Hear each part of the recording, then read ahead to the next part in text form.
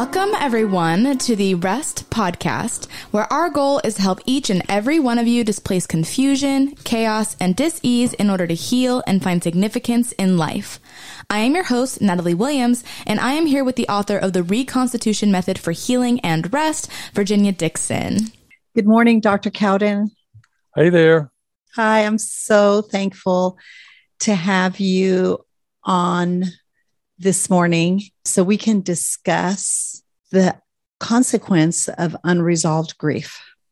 I would like our listening audience to, I should say you and I are both committed to helping people understand the incredible resources they have within their grasp to heal themselves and people within their communities just by understanding the root cause of disease. Yeah. Right? Yeah. My people perish for lack of knowledge. So if you can gain some knowledge and then apply it, then you can make a difference in your life or the life of somebody you care about. Well, you've dedicated your life to this. And how many years have you been practicing? I started practicing integrative medicine in 1986 after I had gone through many years of formal training. I went through medical school at the University of Texas, Houston, went through internship and residency at St. Louis University Hospital Group in St. Louis, and then I did 2 fellowships, one in cardiology, one in intensive care medicine at St. Louis University Hospital Group.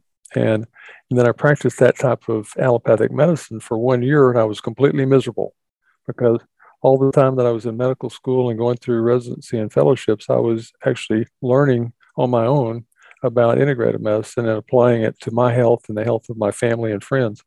And in seeing how ineffective allopathic medicine was in practice and seeing how effective integrative medicine was, I said, I can't continue doing this in good conscience. I know that there's something better for my patients. And so that's when I took a huge pay cut and became an integrative medicine practitioner in 1986.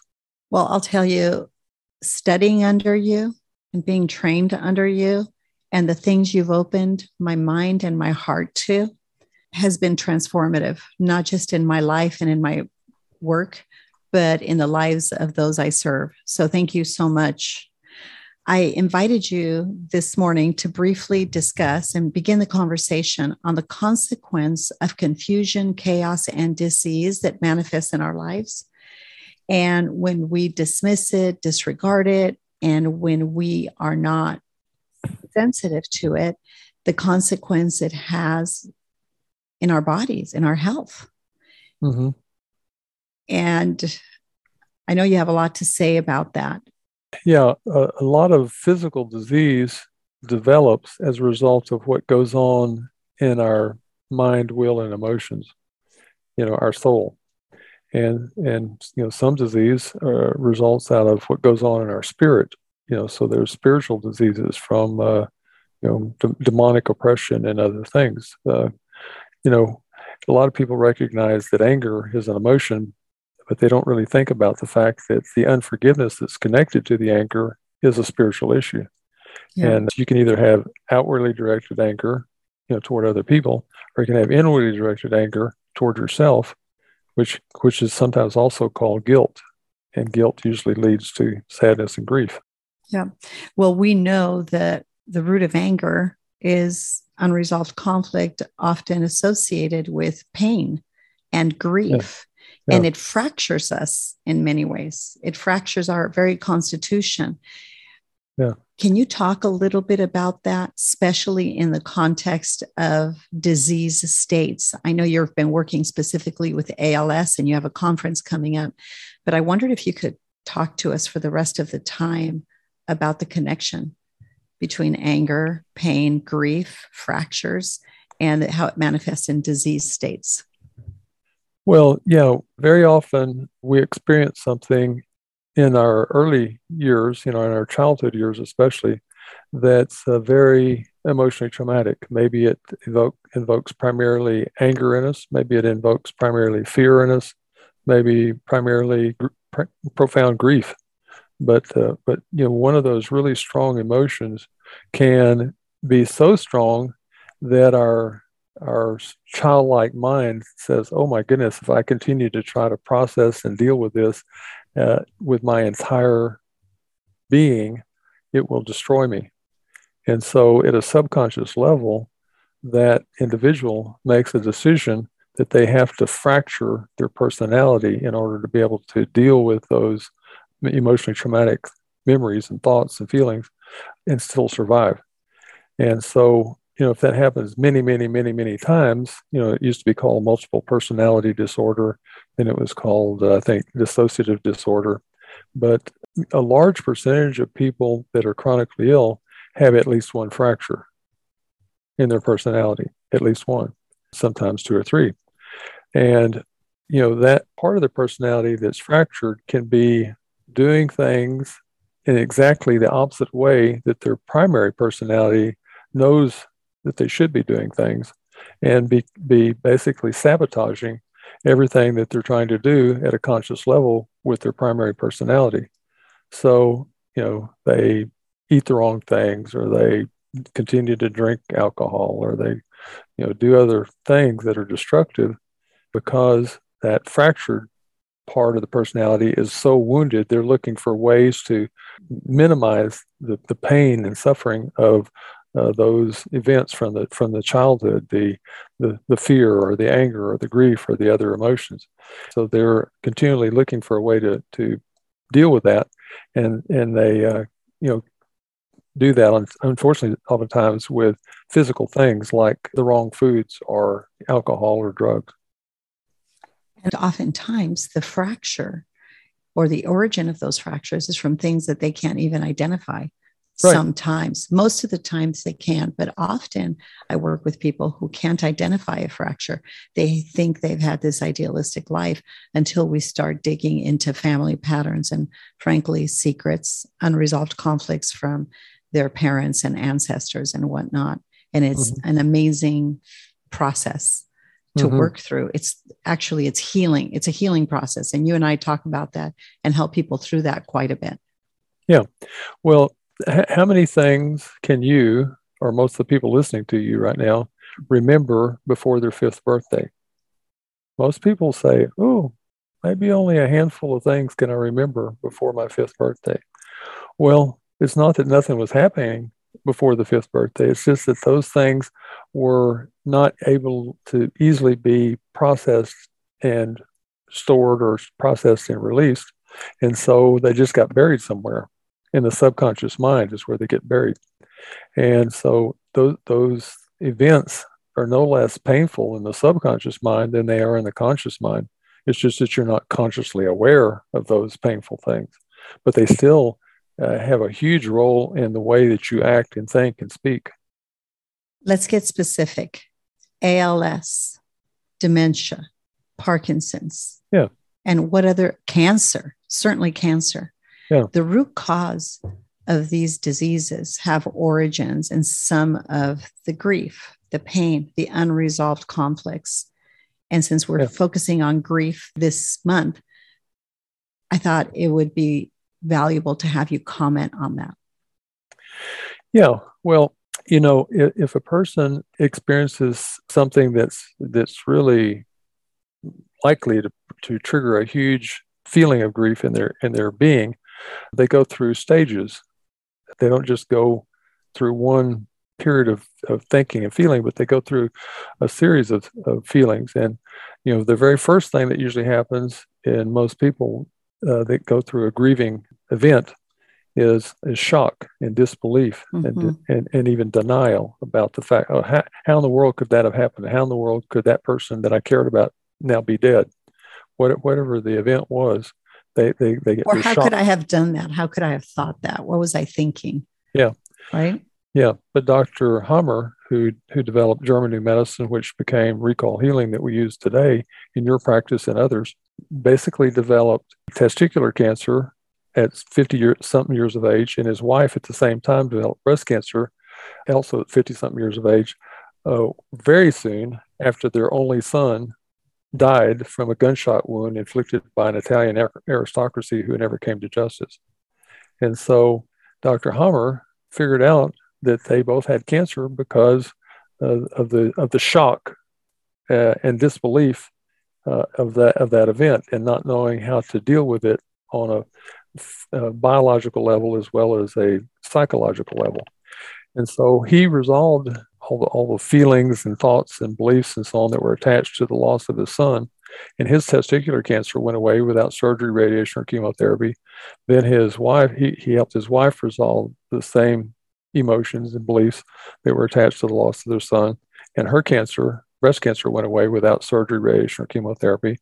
And then Dr. Hammer went about effectively treating 6,500 additional patients with cancer, stage 3 and stage 4 mostly, who also had resolution of their cancers without surgery, radiation, or chemotherapy. So he was not very popular with the hospital after that, because he was really drastically cutting into the revenues of the hospital, because they weren't getting the surgery, the radiation, the chemotherapy, and all that other stuff. Well, in the process of doing all that, Dr. Hammer figured out that not just cancer, but almost every chronic disease arises out of an emotionally traumatic event. And it's not that that's the only cause of that disease. You know, people are going through life accumulating physical toxins, accumulating microbes, accumulating other stuff. But then finally, very often, the trigger that brings on the disease is an emotional event. So that's what he figured out. And so he figured out that amyotrophic lateral sclerosis, for example, is brought on, you know, by a perceived intellectual devaluation, as many other chronic neurodegenerative diseases are. Feeling powerless, okay? If a person is in a situation where they feel powerless, then they're more likely to develop ALS or MS, multiple sclerosis. But, you know, if they just feel to be made stupid, then oftentimes that has to do, that results in a dementia of some type. Okay?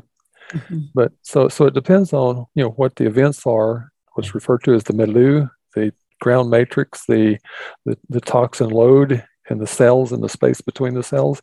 Then if you had a big enough load, then disease develops.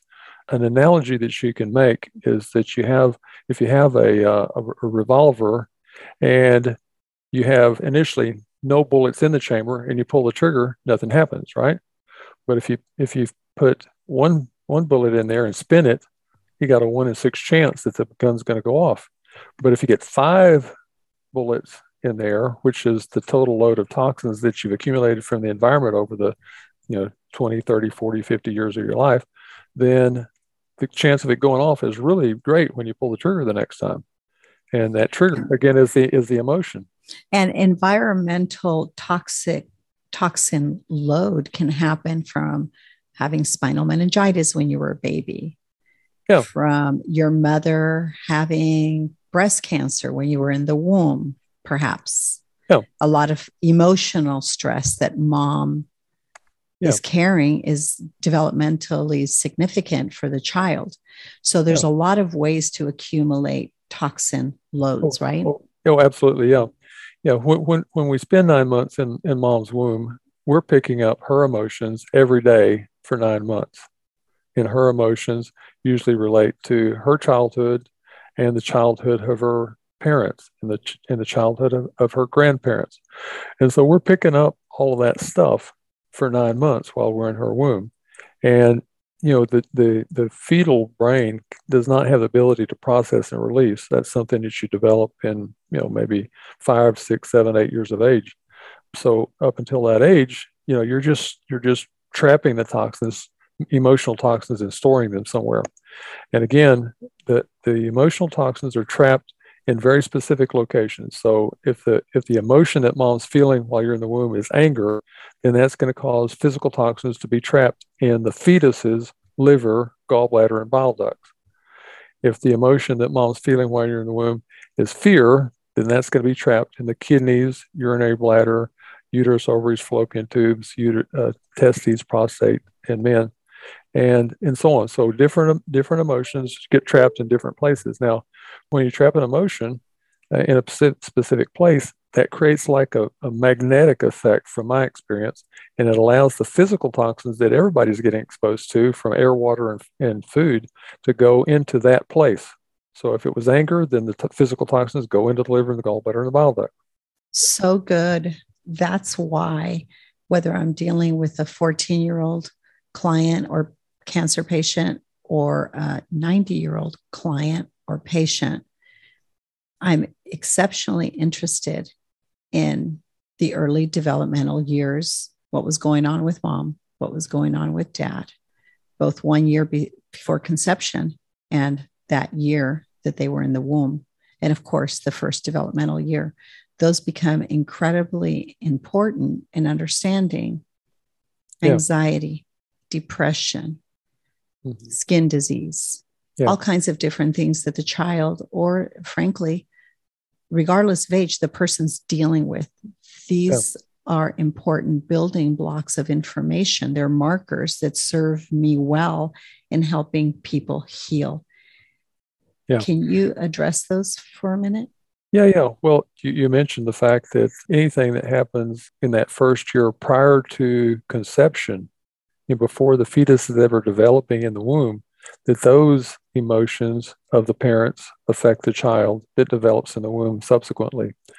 And the way to think about that is that most emotions that an adult experiences, they can process and finally release within a year. Okay. Now, there's a few exceptions, obviously. Maybe the woman that's going to be carrying that child eventually gets gangbanged, raped, or something really, really, really emotionally traumatic. And, so that could have happened 10 years before the conception and still be affecting the child. We know that the grandchildren of people that were in the Holocaust are affected with fear, even though the child was not in the Holocaust and the parent was not in the Holocaust, but the grandparent was in the Holocaust. Okay. That's right. So those are really strong emotions that get passed forward to the child of the person that's in the Holocaust, and then to the grandchild of the person that's in the Holocaust. There is so much here, and so much that I want to continue to unwrap with you for the sake of those listening.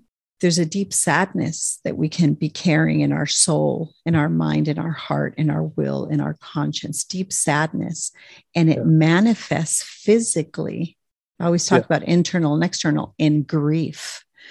So this subject is worthy of our attention and our continued discussion, because there's so much healing that can take place in community without going bankrupt and paying therapists.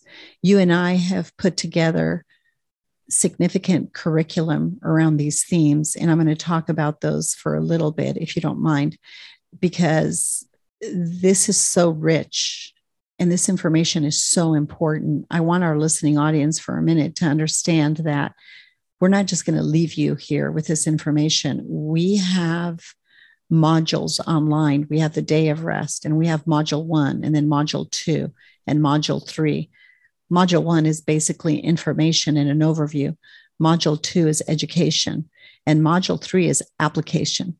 How can you, first of all, understand these things in the context of rest, learn about them, and then apply them? Yep. And so I do want to pause here for a second and tell our listening audience that we're not just dumping this information on you. We've broken down this in modules, instructional material that can be very helpful.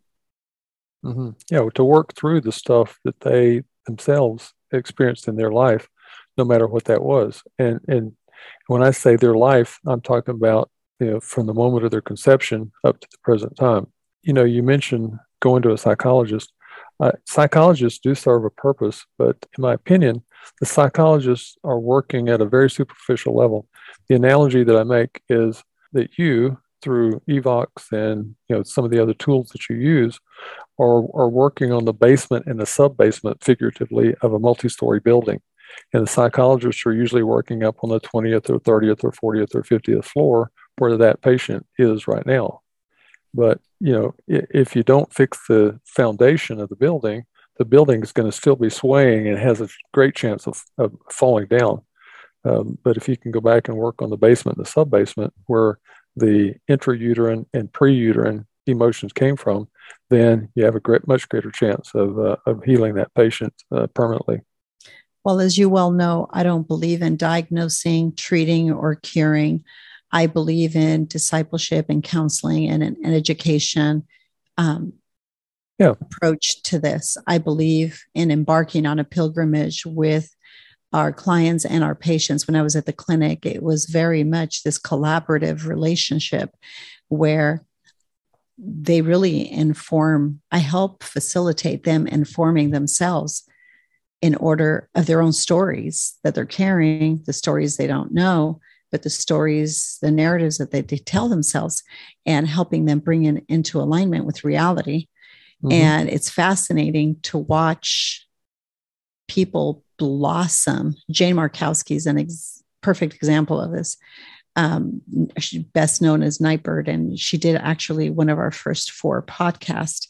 I really realized how important it was. And actually, Jane even said, it's so important. People need to understand how important just understanding how you love is in the healing process. And so we recorded our first few podcasts with her, but it was a fascinating pilgrimage to watch her beautiful soul, her life, her heart, her talent, frankly, and her purpose just blossom right before my eyes, in spite of the fact that she was battling cancer, and ended up in a period of 2 or 3 months reconciling some enormous conflicts she had within herself and really experiencing and living out her dream. But she faced she experienced her dreams because she faced her fears and her conflicts. And it was an amazing thing to see what happened in the life of this young woman in 3 months who became a global sensation. She fulfilled one of the purposes that she was sent here to accomplish. And, that was to help people to understand that love is one of the most important things that any of us can learn how to experience and to pass along. To learn how to love ourselves so we can love each other well. Love God, love ourselves, and so we can love each other, right? Yeah. Well, this is a fascinating conversation. I'd like to record another segment. I have a few things I wanted to discuss with you specifically about ALS and a conference that you have coming up. That's September 28th through October 1st for the public. And if practitioners decide to come, they should stay over for October 2nd, because we're going to have a think tank on October 2nd. But September 28th through October 1st in Salt Lake City, Utah, is going to be an amazing event. We'll have probably over a dozen patients that used to have ALS that don't, talking to the participants. And we're going to have a variety of other practitioners talking about things that they found that are helpful in slowing the progress of ALS or stopping it or even reversing it. It's a vile disease, isn't it? Yeah, the things that they'll learn there, though, will help them to, not just know what to do about ALS, but about any kind of neurodegenerative disease process. Whether that's multiple sclerosis, Parkinson's, dementias of different types, et cetera. I would like to thank you so much for sharing this information with our listening audience. Thank you, Dr. Cowden. All right, thank you. Evox Technology by Zyto is a time and research-tested perception reframing biofeedback technology where helpful frequencies target and unblock buildup of toxic stress and excess energies in the body. Virginia frequently uses this technology during sessions with her clients. These clients have reported positive impacts on health, interpersonal relationships, personal performance, increased relaxation, and decreased stress. If you use the promo code PODCAST to receive a 10% discount for our foundational on-demand day of rest, you will receive a discount for the 40 days of rest curriculum. For updates about rest and this podcast, please visit our Instagram or Facebook, The Place of Rest. If you'd like more information about Virginia or to support and join the cause of rest, please go to virginiadixon.com/collaborate or call 949-289-5935. Thank you for listening to Rest with Virginia Dixon. We'll see you next week.